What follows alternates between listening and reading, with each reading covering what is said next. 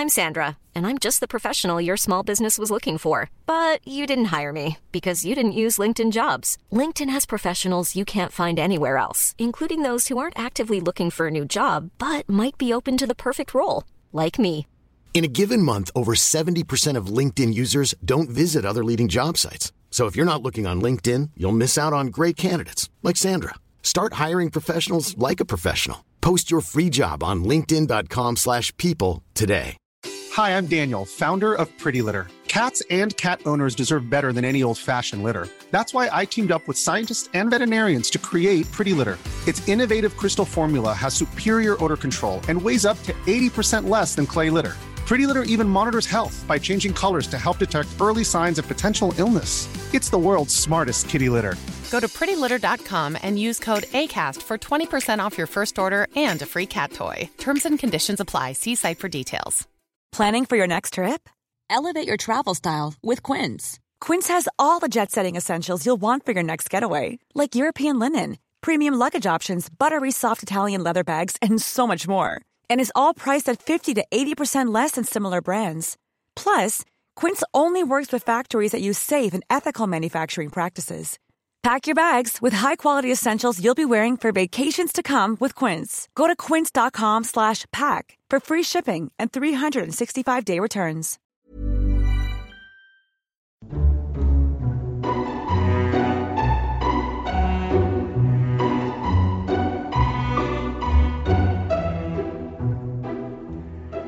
Hello, and welcome to Lore Watch, a roundtable freeform discussion about lore in our favorite video games. I'm your host, Joe Perez, one of several lore-focused folks from Blizzard Watch, and I've got my stupendous co-host with me today, Matt Rossi. How you doing today, Matt? I am continually trying to climb giant cliffs and having to pulse my focus to figure out where the things are.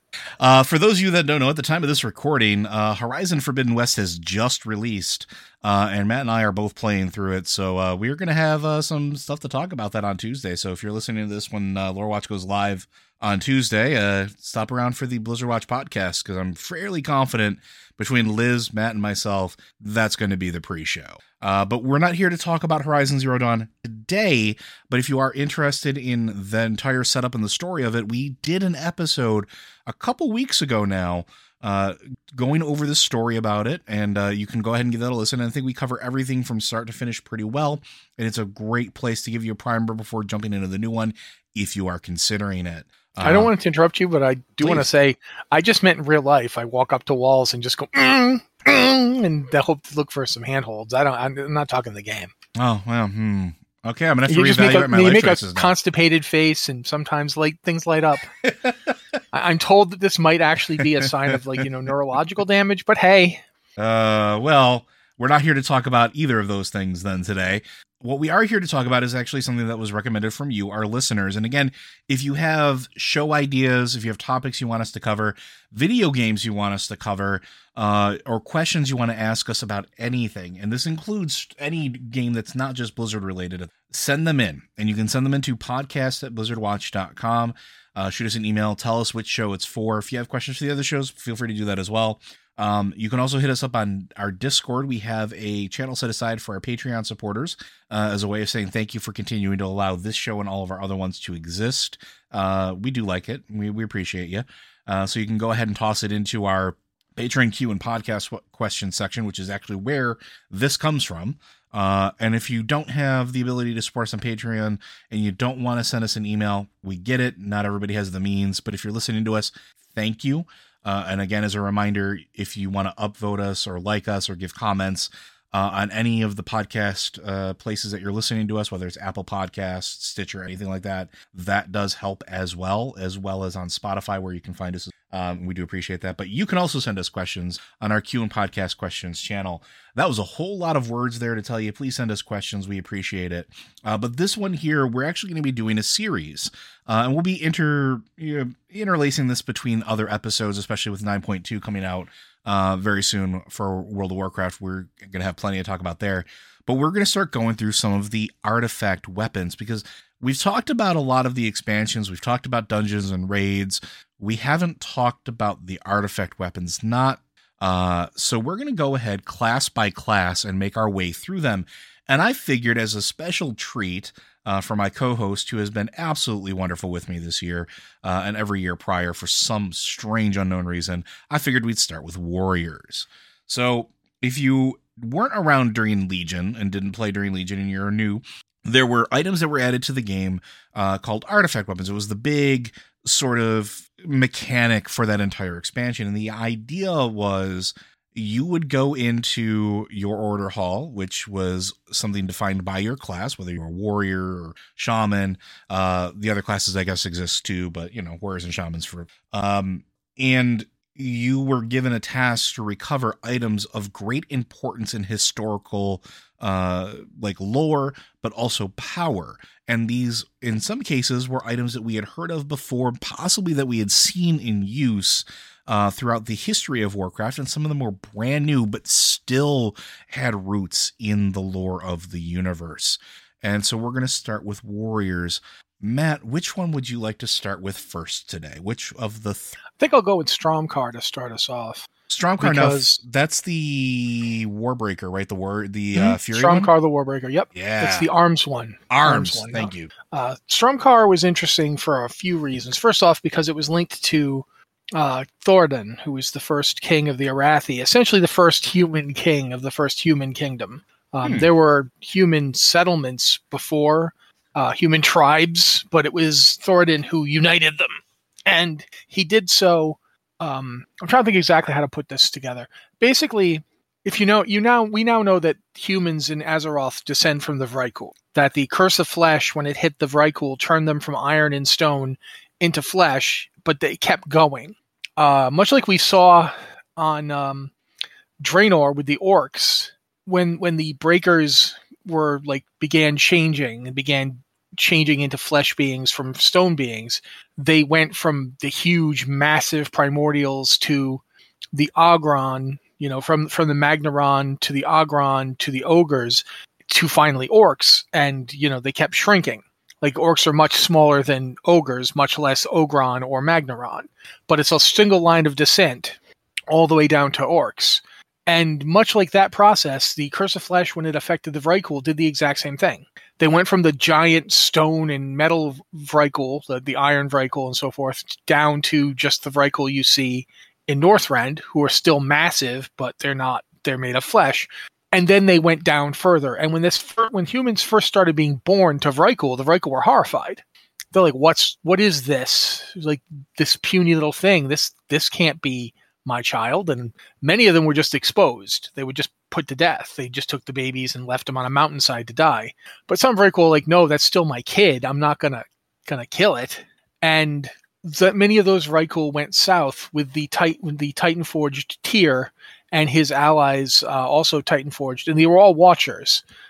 Tyr, Ironaya, and Archimedes. I want to say Archimedes, but it's not Archimedes. Bloody heck! I knew I was going to forget a name. The end boss of Ulduar, whose name is completely escaping me. And now it's going to escape me as well, because that's how this works. But the final boss of Uldaman. Can you talk for a second? I'll go look it up, or you want to go look it up? 1 second. His name is Arcadus, I remembered. Basically, those three, as a result of their being chased by a Chithraxi sent by Loki, there's a lot to this story, but basically, when those three Titan-forged went south with the Discs of Nerganon, which they had stolen from Loken so he couldn't corrupt them, they ran south. He sent two Chithraxi, Zakajaz and the other guy. I'm sorry, but Zakajaz is the only important one for this. So he sent them south after the Titan-forged. When Tyr realized this was happening, he was one of the big Watchers. He was like, okay, Arcadus, you and Ironaya, keep going. Take the discs, take the Earthen who were with you, and keep going. And they did.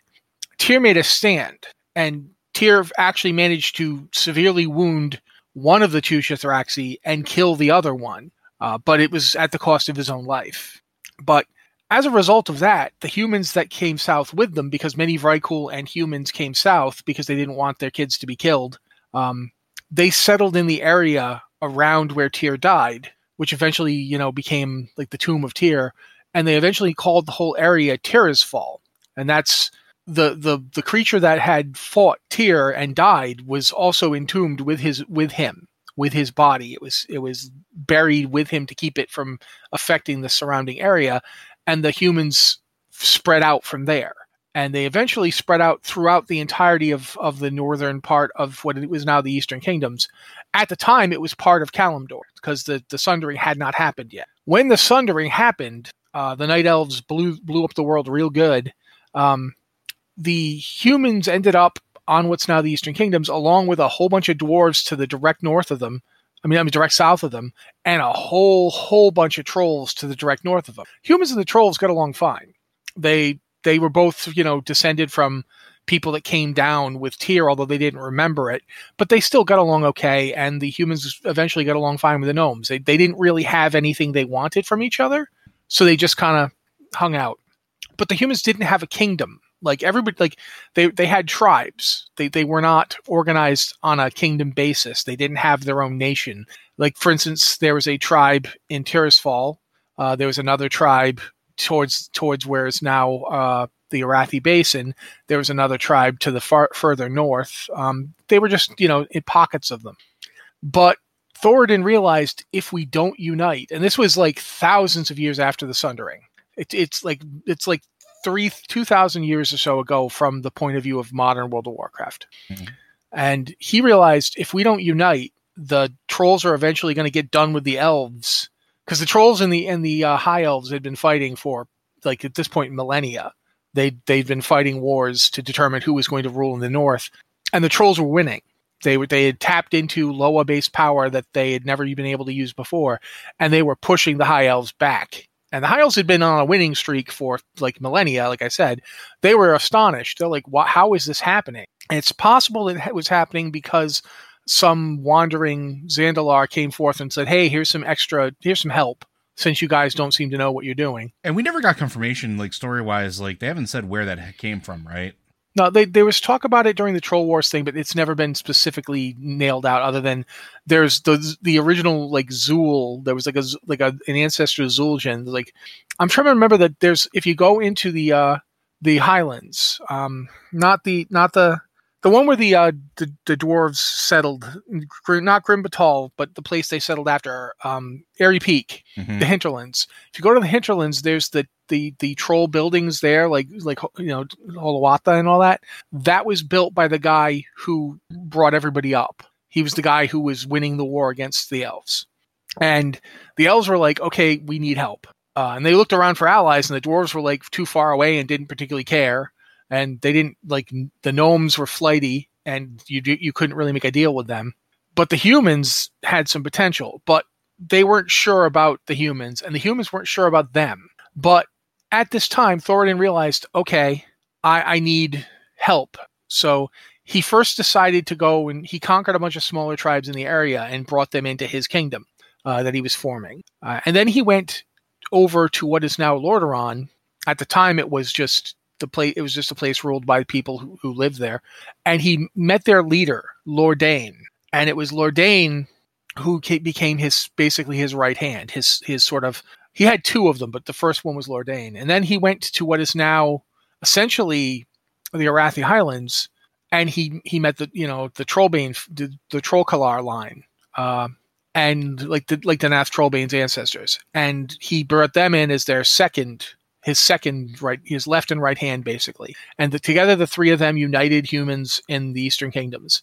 One of the ways they did this was with the sword that had actually been a sword from a Vrykul. And Thoradin knew how to do Vrykul sword mastery, sword forging. He knew that the secrets of the old, what they would just call the old ones. He didn't know anything about who they were specifically, because they, all died out in the Eastern Kingdoms. Like the Vrykul had just either they died or they became humans. So, but he knew the secrets, and he had the sword, which he named Stromkar. And when he was using Stromkar, he was practically invincible. None of the humans could beat him. And when they finally, the elves saw this, they saw that he made a nation. They were impressed enough to make an offer to him. They're like, why don't we ally with each other, and we can push the trolls back, and we can finally make it so they're not a threat to either one of us. And they thought Thoradin would just go for it, because he was, obviously just a dumb human. Thoradin was like, no, I don't see that I need you. They're going to keep attacking you. Eventually they'll win, but they'll be weakened. And when that happens, I can take them out. So here's an idea. You have that fancy arcane magic that I don't have. None of my people know how to do that. Why don't you teach it to us? Say 100 of us. Then I'll help you. The elves resisted this because the last thing they wanted was a bunch of jumped up savages, as they viewed them, with arcane magic. Arcane magic was one of the ways that the elves maintained their power in the north, but clearly it wasn't enough anymore, and they needed help. Eventually, Anasterion, Kael'thas's father, was forced to come to a deal. And part of that deal was, yes, I'll give you the 100 human mages you want if they can learn it. If they don't learn it, it's not my fault. But if they can learn magic, you can have 100 of them. Secondly, we'll use our magics to enhance the sword that you have. Since it's obviously already an incredibly powerful weapon, we'll make it even more so. Thirdly, we'll owe you a favor that your bloodline can call upon at any time. One favor, and our people will come to your aid as you're coming to our aid now. The deal was struck because Thoradin was much more canny at negotiating than they'd expected from a guy who just learned how to read. Seriously, Thoradin learned how to read like in his late adulthood because humans didn't have a system of writing yet. Like he had to basically create one in order to. That's how far down, the Curse of Flesh and the abandonment. That's how far down it left them. They couldn't even read the stuff that their ancestors left behind for them. So he had to learn how to read in order to effectively make this deal. And he did. He taught himself. So they made the deal was struck, and Stromkar was enhanced with elven magics, which, since the sword was already enhanced by Titan stuff, the elven magics just made it better. And it was Stromkar that was in Thoradin's hand during the whole time of the Troll Wars. And finally, they won. The combination of the humans and the elves defeated the trolls, and they did it in a very interesting way. The humans actually staged an attack and then seemed to lose badly and retreat. And so the trolls, because the trolls were incensed that the humans dared to attack them, chased them south all the way through the Alterac Mountains, through a place called Alterac Valley that you may have heard of. And then finally, when they hit Alterac Pass, that's when the 100 mages showed up. Those human mages had all mastered magic really, really fast. Much faster than the elves had expected. And they basically just dropped, imagine 100 mages all casting Flame Strike or something like that at once. And they just took out a big chunk of the troll military just in time for the elves to show up from behind them. Now they were trapped in a pincer. They just lost their entire front rank to arcane fire. They were getting completely hammered by arrows from behind. And when they tried to turn and deal with that, the humans, who had, if nothing else, one heck of an infantry force, smashed into them from the front. And this was the last time trolls reigned in the north. Other than Zulaman, the Amanis were done. This was their end. They retreated into Zulaman, they shut the door, and they stayed there for the next couple thousand years until the first war. This was it for them. With that done, do you want me to keep going, or do you Please, want to jump in here? You know more. You know more about the warrior weapons than I do. Yeah. So. With that done, Thoradin was like, "Okay, I guess I have to be king now." And so for a while, he ruled as king. But he didn't really want it that badly. He wasn't particularly into it. He had children, he had descendants, but he wasn't particularly loving being king. He was more interested in the origins of his people. And his friend Lordain was like, "Well, I know there's a place not too far from my settlement, that's got some weird buildings that you might want to go look at. That seems pretty old." And it was pretty old because it dated back to before the Sundering. He went up there and he found the Tomb of Tyr. And after a while, he figured out a way inside the Tomb of Tyr, which was a bad move because the corpse of the Chithraxi general Zakajaz, and I always say Zakajaz. I don't know if it's Zakajaz. I don't know how to pronounce this name, but I say Zakajaz. Close enough. I like Zakajaz. Yeah, he found the thing there, dead. But since it was an old god creation, they don't stay dead. Death doesn't know what to do with them. So it was dead, but it was still dreaming. And it was very much like if you've ever seen the Master's Glaive in former Darkshore, mm-hmm. that big monster with a giant sword in its head, like that thing. And originally just the sword was sticking out of the ground, and eventually they dug it up, and then they pulled the sword out and it got up, and then they had to get killed again. It was just like that. When Tyr's weapon was removed from it by cultists at the time, it started to move, and it was entirely Thoradin's fault for having exposed the place in the first place. So Thoradin realized, I have to do something to stop this, and he charged in and fought it, and he couldn't kill it. Not even with Stromkar. So finally he buried it in the creature's head, which put it back down on the ground, leaving Stromkar in its head, and he collapsed from his wounds and died. So he died in Tyr's tomb. But he'd stopped Zakajaz from coming back for a time. While the sword was in its head, the Titan power and magics that had been used to enhance it began absorbing the shadowy power of the old gods as well. So now it was also void powered. It's like, we got all sorts of stuff up in this thing. But also, while it was doing that, it couldn't, he couldn't regenerate because the sword was right in his brain, essentially. But eventually it was going to get up. It was a problem. This wasn't a final solution. A bunch of crazy priests who wanted to empower a dagger. This goes into the whole, the priest shadow dagger, which we'll talk about eventually, I'm sure, but we're not talking about now. We'll get to Xal'atath that people have very strong feelings about. They found the tomb and began trying to get into it. And they used the body of Zakajaz to empower that dagger, which unfortunately seemed to awaken it to a degree. And if it weren't for your player character, whoever you happen to be, because every warrior got this quest and every warrior got to do it. So your player character found their way into the tomb, found the sword and ripped it out of Zakajaz's head while he was regenerating and used it to kill him once and for all. In so doing, absorbing the last bit of shadowy power and empowering the blade still more. The reason the blade was called Warbreaker is because it was the weapon used to win both the wars to unite humanity and the Troll Wars. As a weapon used by you as a warrior weapon, when you use it, it has one really cool special effect. When it is equipped, if you go into, say, any of the big troll dungeons or raids, like Zulaman, Zul'Gurub, or the Throne of Thunder with the trolls in the first section, they will run away from you.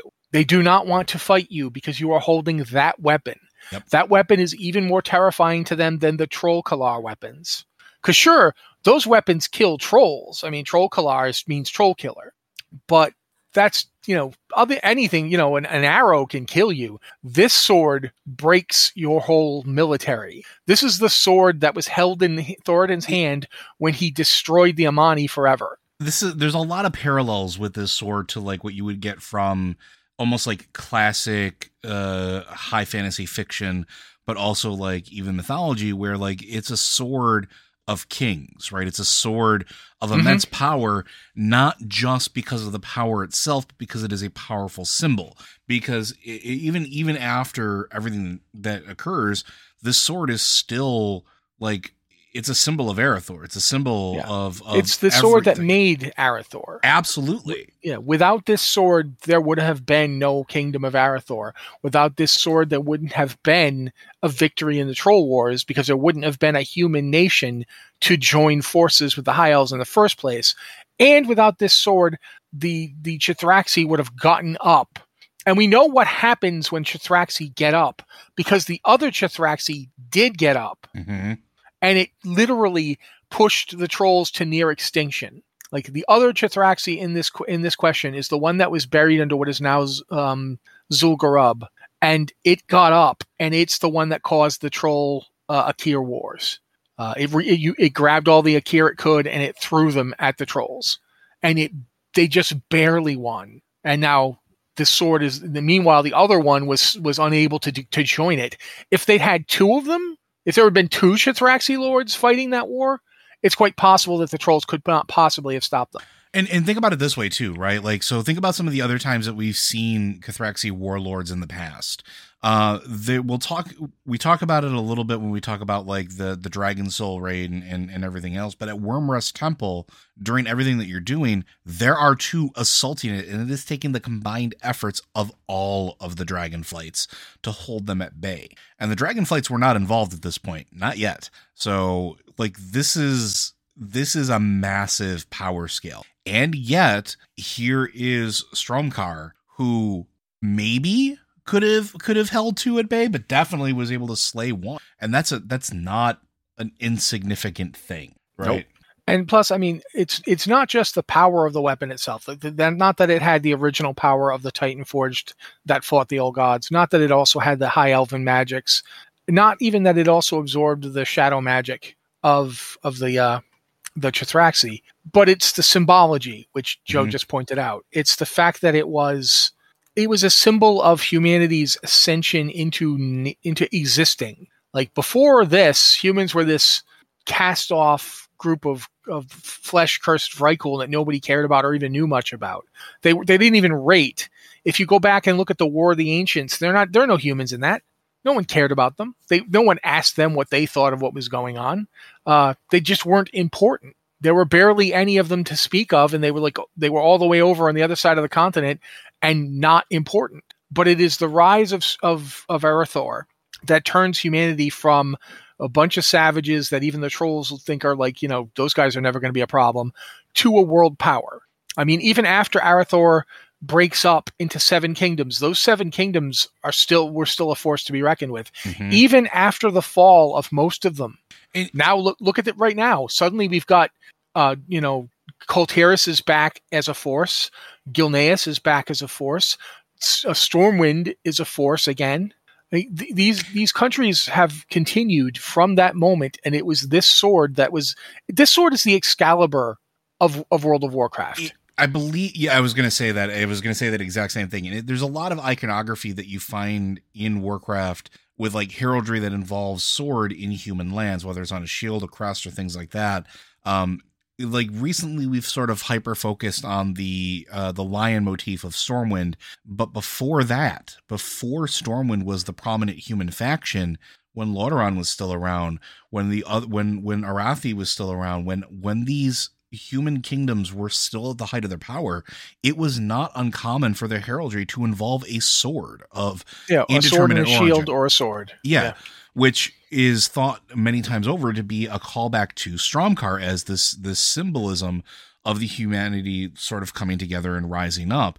And to put it into some maybe out of game context, but I think it's actually really important. Everything that Matt said about the humans becoming a power and becoming a kingdom and having that symbology behind it is important. When the very first Warcraft game came out, the RTS, way back when, it was orcs versus humans. It was not orcs versus alliance. It wasn't horde versus alliance. That stuff really didn't start getting hammered out until Warcraft 3, really. There were token forces when you started getting into the second game with, as Matt pointed out, the second war where you had the elves helping out and things like that in some other items. But for the most part, it was human forces. It was knights. It was clerics. It was footmen. It was warriors of the human nations that were waging this war by themselves. And they weren't necessarily on the back foot. Yes, they had tanks and things like that that they would purchase from the dwarves. But even then, the dwarves were still sitting away. They were still in Ironforge. Nobody else had joined them. The elves were still in the Elven Lands. The humans only lost that war because their king was assassinated by somebody he trusted. Mm-hmm. That's the only reason that they lost. And had it not been that, they were still powerful enough that they would have flat out won. Yeah, they were holding the orcs off quite effectively. It's also interesting to point out, too, that in addition to all the stuff I said this sword did, and it did do all of them, think about this one thing. Without that sword's existence, without Stromkar, there's no Stormwind. There's no victory in the second war, because there's no Arathor bloodline to come down to Anduin Lothar, who is the direct descendant of Thoradin. Anduin Lothar and his line left Arathor to come to Stormwind, and Anduin Lothar was the beneficiary of that oath sworn by Anasterion, because he didn't swear it to the kingdom of Arathor, he swore it to Thoradin's bloodline. And it was that sword that made it possible for that to even happen. So without Stromkar's existence, Anduin Lothar can't go and say, all right, we're asking you for help. And Anastarion's like, no, I'm not going to give it to you. And Lothar goes, all right, I'm invoking the promise you gave my ancestor. Yep. And then he had to do it. And without this sword, that doesn't happen. So while there are other swords that are famous and powerful and well thought of in human lands, for instance, Quel Zaram, the High Sword, which may or may not be the Ashkandi, the Great Sword of the Brotherhood, there's lots of great swords. I mean, there's lots of both great swords in terms of really big swords, and also, you know, swords that are amazing and awesome and have great lore. And even like trolls have some great swords. Like look at what is it, Zenakir? Yeah, you're talking Zinroth, I think. Zinrock, yes, sorry. Zinrock, and Jinrock, which are both amazing swords. But no sword. Stromkar. Yeah, Stromkar is, like I said, it's the Excalibur of World of Warcraft. Even more so than like the Ashbringer was made in memory. Like, we remember when that was made. It was made in the lifetime of people who are still alive. It was made by Magni. You know, it was made by the king of the dwarves, who's currently a diamond person walking around talking for Azeroth. That guy made the Ashbringer. So while the Ashbringer is an amazing weapon and definitely deserving of its artifact status, in terms of its lore, it's a much more recent weapon. Stromkar predates humanity. It was originally a Vrykul weapon that was handed down till humans, existed. And it was then handed down all the way to Thoradin, who's the one who took it up and reforged it and made it into what it is today. So it's really fascinating in terms of its origin. Thoradin would not have become king without it. So that's I think that's enough about Stromkar. I don't know what you think. I think that is enough, and I think we can go ahead and talk about the the next one, which is the War Swords of the Valajar? Yeah, the War Swords of the Valajar are the next ones. So the War Swords of the Valajar, and I will probably be leaning heavily on Matt again for this, but I'm going to give him a break so he can just talk for but Matt actually wrote an article on these, and I was going back over it in preparation for this. And there's a thing that was called out here that I thought was really interesting.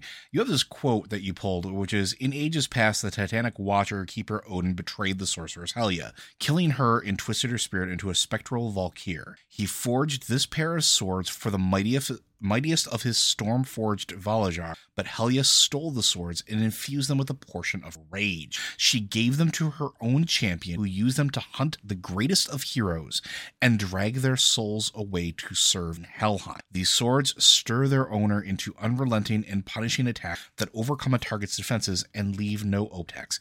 These are essentially rage blades. They've turned into rage blades, and the best thing, or the best analogy I can make it for, especially these being a Fury Warrior's weapons, is they're kind of like the swords that Kratos bargains for in God of War, kind of like the blades of wielding them gives you immense power that is essentially infused not only of Titans, but also now we know with the dark mysteries that Helya has been privy to for all this time, whether it's from the jailers or from the old ones, but definitely something that harkens back to the Shadowlands, which I think is very important. Mm-hmm. But they basically turn you into a berserker. They turn you into somebody who will wind up going on murderous rampages. And then when you die, you don't go to the Shadowlands.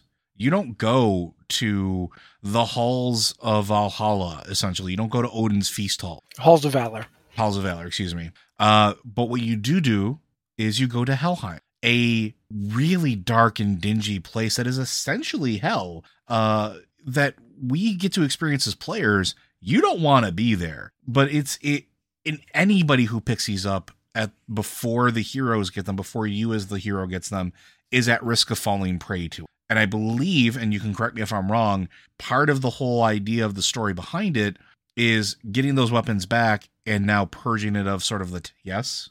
Not exactly purging it, no. Okay. What happens is, when Odin made them, he gave them to one of his Stormforged, who was named Ingvar.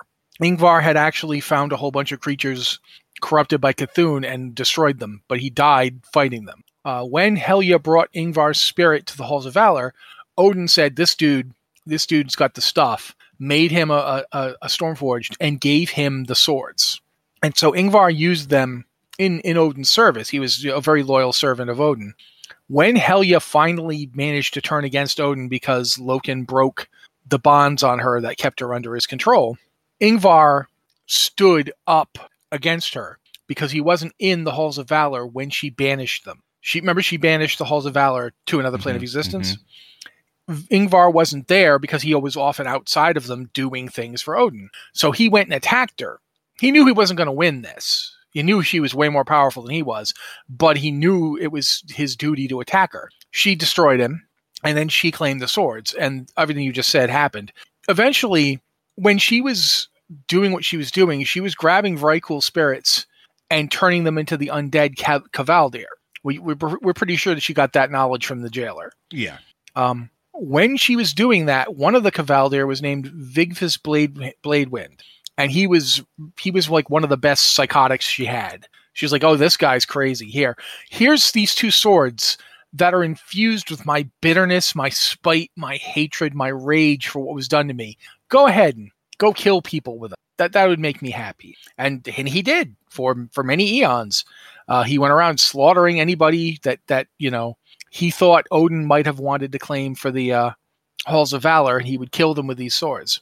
So when you, the hero, get up there, he's like, go after this guy Vigfus, kill him for me, and get the swords. And you do. He's a good fighter, but you're the champion. You kill him, and you grab the swords. They're not purged of anything Odin did. I mean, of anything Helya did. They're not cleansed in any way. When they're in your hands, they're still as quote unquote corrupted as they ever were. Because they're corrupted with her rage. This is her anger in sword form. So they still have all the power Odin bestowed on them, but they also have Helya's just absolute fury at what he did to her. And he doesn't do anything to cleanse them in any way. Interesting. Yeah, they're empowered by both Odin and Helya, and that's how they stay. And when you use them, when you said they turn you into a berserker, that's not inaccurate. That's pretty much what they turn you into. They even have a form where there are two axes with giant chains on them that link them to your arms.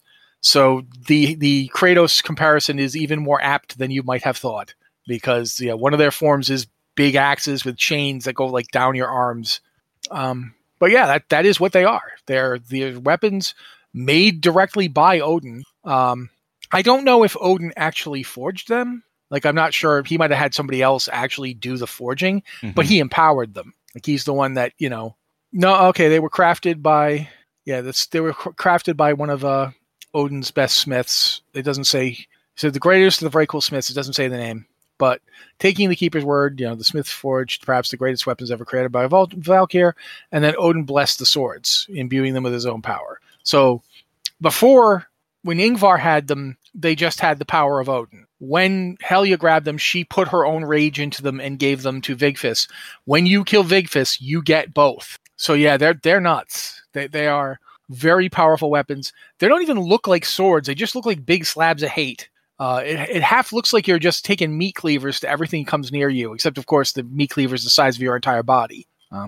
So yeah, I'm actually really a real big fan of the War Swords of the Valarjar. They're actually really fun. But yeah, that's basically the whole story, though. That's their lore.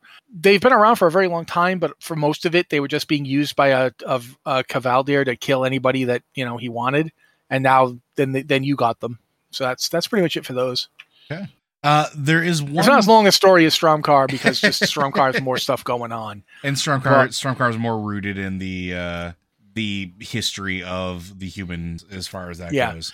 The War Swords, I mean, their history is just as long, if not longer. Mm-hmm. But they were just being used by Vrykul to Kavaldir to kill Vrykul for a long, long time. So there's probably stories about them, but we don't really. The one real story is that there's one guy who studied them, and through studying them, figured out that Odin was telling fibs about Helya. He's like, wait a minute, why did Helya, what was she so angry about? So that's cool. There's a bit all these weapons, just like every other artifact. If you go to your order hall, you can look at books with the history that you've discovered of each of the artifacts that you got. There's one for the War Swords that, as you read it, it's like there's the guy writing this is clearly kind of dubious about Odin's story. He reports it, but there's definitely I don't know about this. This doesn't make a lot of sense. So yeah, that's cool. But at this point, I'll shut up so Joe can introduce the next one. So the last one on our list is the Scale of the Earth Warder. And I'm going to go ahead and read the quotation pulled out here because I think it frames it pretty well. It's an impenetrable shield crafted from the scale of the black dragon aspect Neltharion, the Earthwarder, before the old god's corruption overcame him. The formidable Vrykul king Magnar Icebreaker carried the shield into combat and won victory after victory in the face of grim odds. When he finally fell in battle, it was due to treachery by servants of the Valkyr, Helya. The shield is now entombed with King Magnar's body in the Path of Kings in Storm. So this is another one that is sort of tied with Helya's sort of interference, which, again, we're starting to understand sort of the depth and breadth of what actually happened a little bit more. But it's also tied to the dragon aspects, and in particularly because it's tied to Deathwing, it's tied to Neltharion. I don't think we ever find out what period of time. We know that it was before corruption overtook him, but we don't know how long ago that was. We don't really know exactly how long ago. I think you speculated that it was almost like 11,000 years, if not more. It would have had to be at least 11,000 years, if not longer, because we don't know exactly when the dragon aspects were chosen. Mm-hmm. It would have had to been after that. But it would have been long before the Sundering, because the dragon aspects were well established as the dragon aspects by the time of the War of the Ancients, when the Legion invaded. It's at some point significantly after the fall of the Black Empire, significantly before the foundation of even the Troll Empires. At that point, Neltharion was created. It's very possible that at that point, as part of the whole getting Odin to back off and be okay with this, the Earthwarder might have deliberately given one of his scales to the Vrykul who were serving Odin, just to get him to back off. Because remember, Odin didn't want the aspects created in the first place. Tyr did. And while Odin was the prime designate, he was afraid of Tyr, because Tyr was the one who very willingly put himself in danger in a way that nobody else did. He was the one that everyone kind of knew Tyr was the best of them, and Odin didn't like that. Odin wanted him to be the best of them, but Odin had, ego and anger issues and other things. What he did to Helya is a really good demonstration of one Odin's problem. If you told Odin he couldn't do something, it drove him mad. He became infurious. Also, it is worth pointing out that Odin's permanently scarred. That beard of flame that you see coming out of Odin's face is not a beard. That's a result of Ragnaros melting his face. Mm-hmm.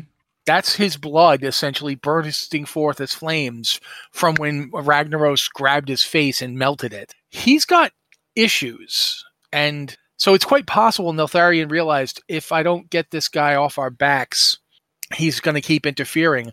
It might in fact have been the creation of the Stormforged that got him to do it, because one of the Stormforged who gives you the quest to go get the scales, when Odin says go find these things, go talk to this guy, it's the son of the king that wielded the shield. He got to go up into Odin's version of heaven, but his father didn't, because that's when Helya betrayed him at that exact moment. So Magnar Icebreaker was carrying that thing around for who knows how long before Helya finally said, I'm done, I'm free, and I'm going to take all you out. So again, it has to be at least before 11,000 years ago. It has to be before the foundation of any of the nations that existed during the War of the Ancients. Before the Mogu, had their rebellion and the Pandaren rose up, before the Trolls dominated the world, before the Night Elves came along and took it over from the Trolls, before any of that, this had to happen. And it had to also be before Neltharion was corrupted. And that's tricky because we don't know exactly when that happened either. Mm-hmm. But we know that it did before the War of the Ancients. So it has to be at least before that. The interesting thing I think about that too is we know now, thanks to Legion in particular, where Neltharion's lair was. It wasn't some extraplanar space. It wasn't some weird, like you can only get to it if you're corrupted or have access to certain portals like the Emerald Dream. He was very much tied to the physical mountains and the deep places, as much as any of the other dragons were tied to their elements. And we know about that in High Mountain. We actually go there and we start to see, this is where he retreated to when, he needed to have things repaired or rest or whatever the case was. This is where his clutches were originally. This is before he got shot into Deepholm, where, he enslaved folks to strap elementium to him. Like, this is prior to that, but we also know that there are shards and essences of there. And one of the things that I like about this in particular is that it actually, unlike a lot of the other Dragonflights, makes Deathwing, or in this case Neltharion, feel like the most, not to be a pun here, but grounded of them all. He sheds, or he is in his element, while one dreams and transcends our reality. Another one exists within the webways of time and space.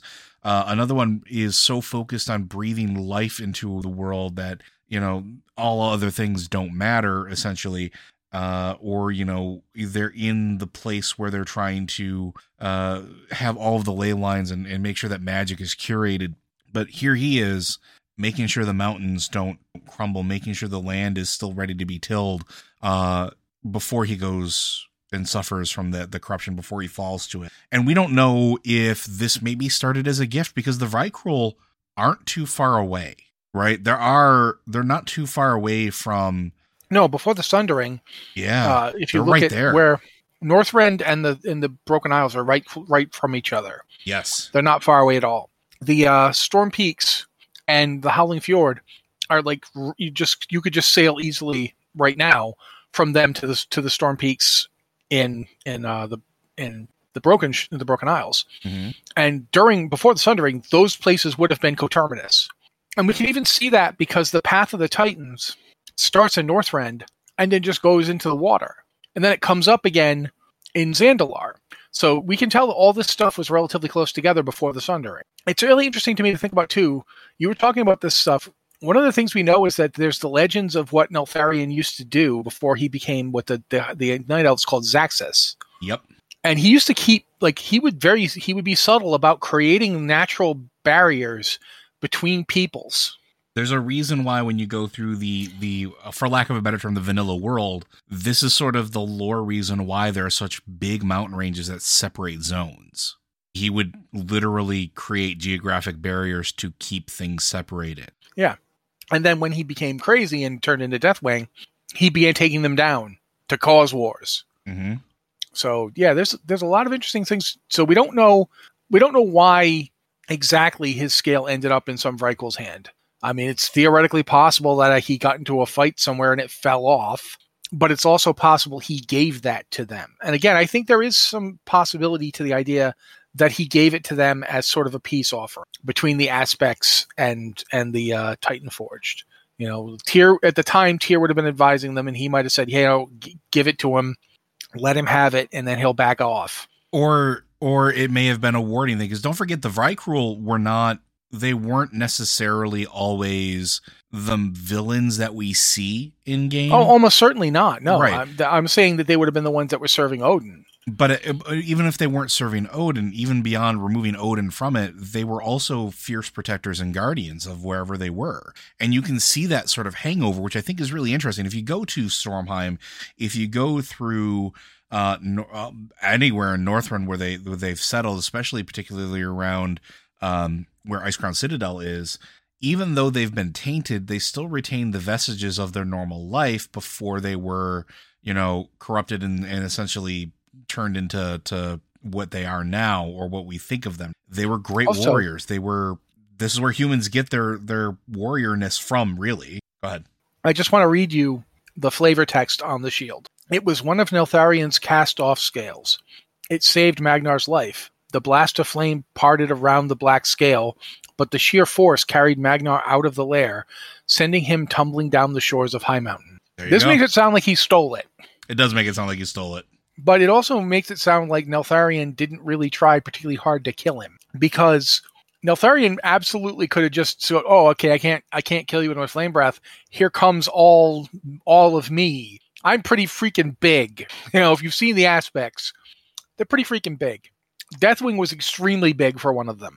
But even before he was Deathwing, he was Neltharion. He was big. He could have just gone and like crushed that guy. Well, but and he they didn't. also have the why can I not think of the name of that race at this point either? Draconids? No, the troll. Oh yeah, I know what you're talking about. Yeah. The Droobs or something, the Droogs. I can't remember the name of it. But they also served him, right? Like he essentially had a standing army. Absolutely. So like he didn't go after him with the army. He could have collapsed the mountain tunnels to keep them within, could have cut off all sources of egress from where like he could have escaped.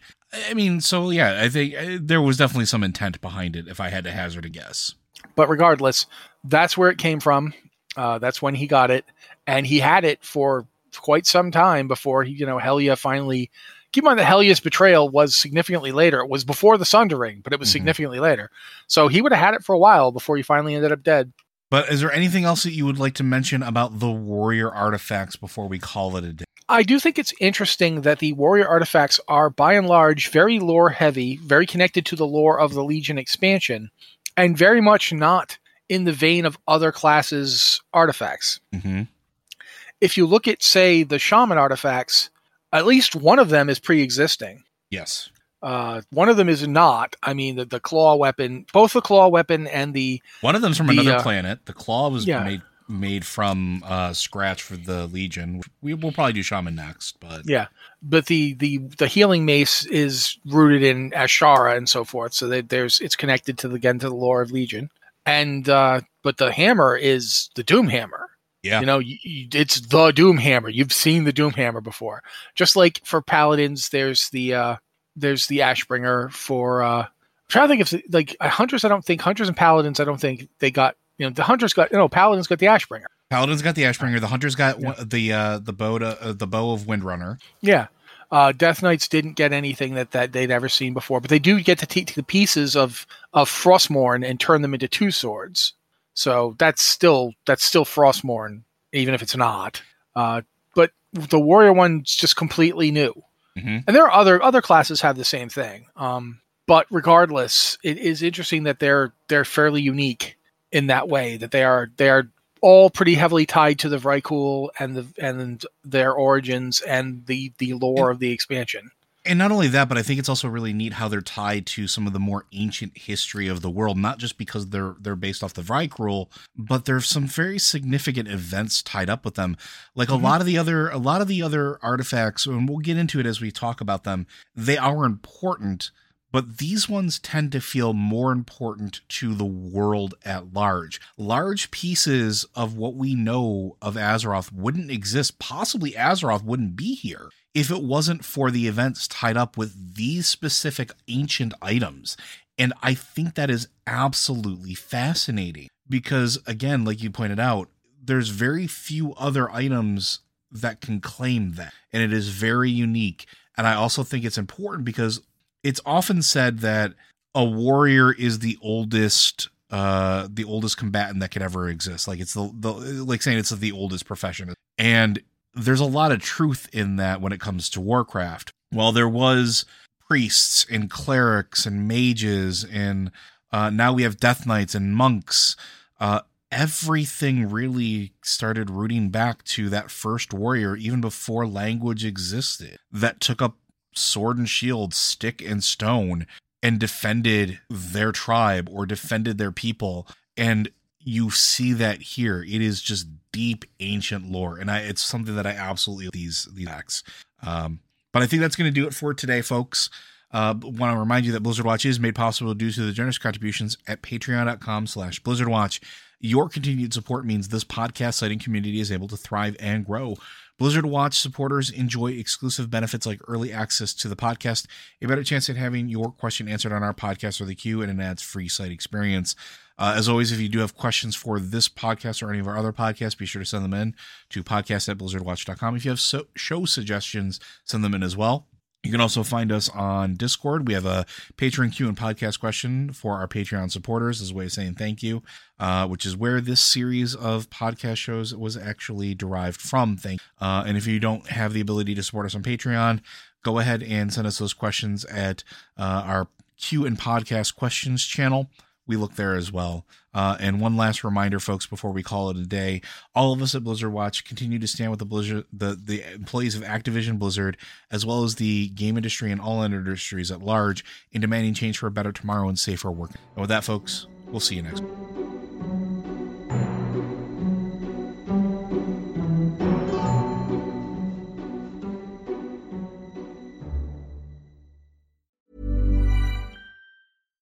Hi, I'm Daniel, founder of Pretty Litter. Cats and cat owners deserve better than any old-fashioned litter. That's why I teamed up with scientists and veterinarians to create Pretty Litter. Its innovative crystal formula has superior odor control and weighs up to 80% less than clay litter. Pretty Litter even monitors health by changing colors to help detect early signs of potential illness. It's the world's smartest kitty litter.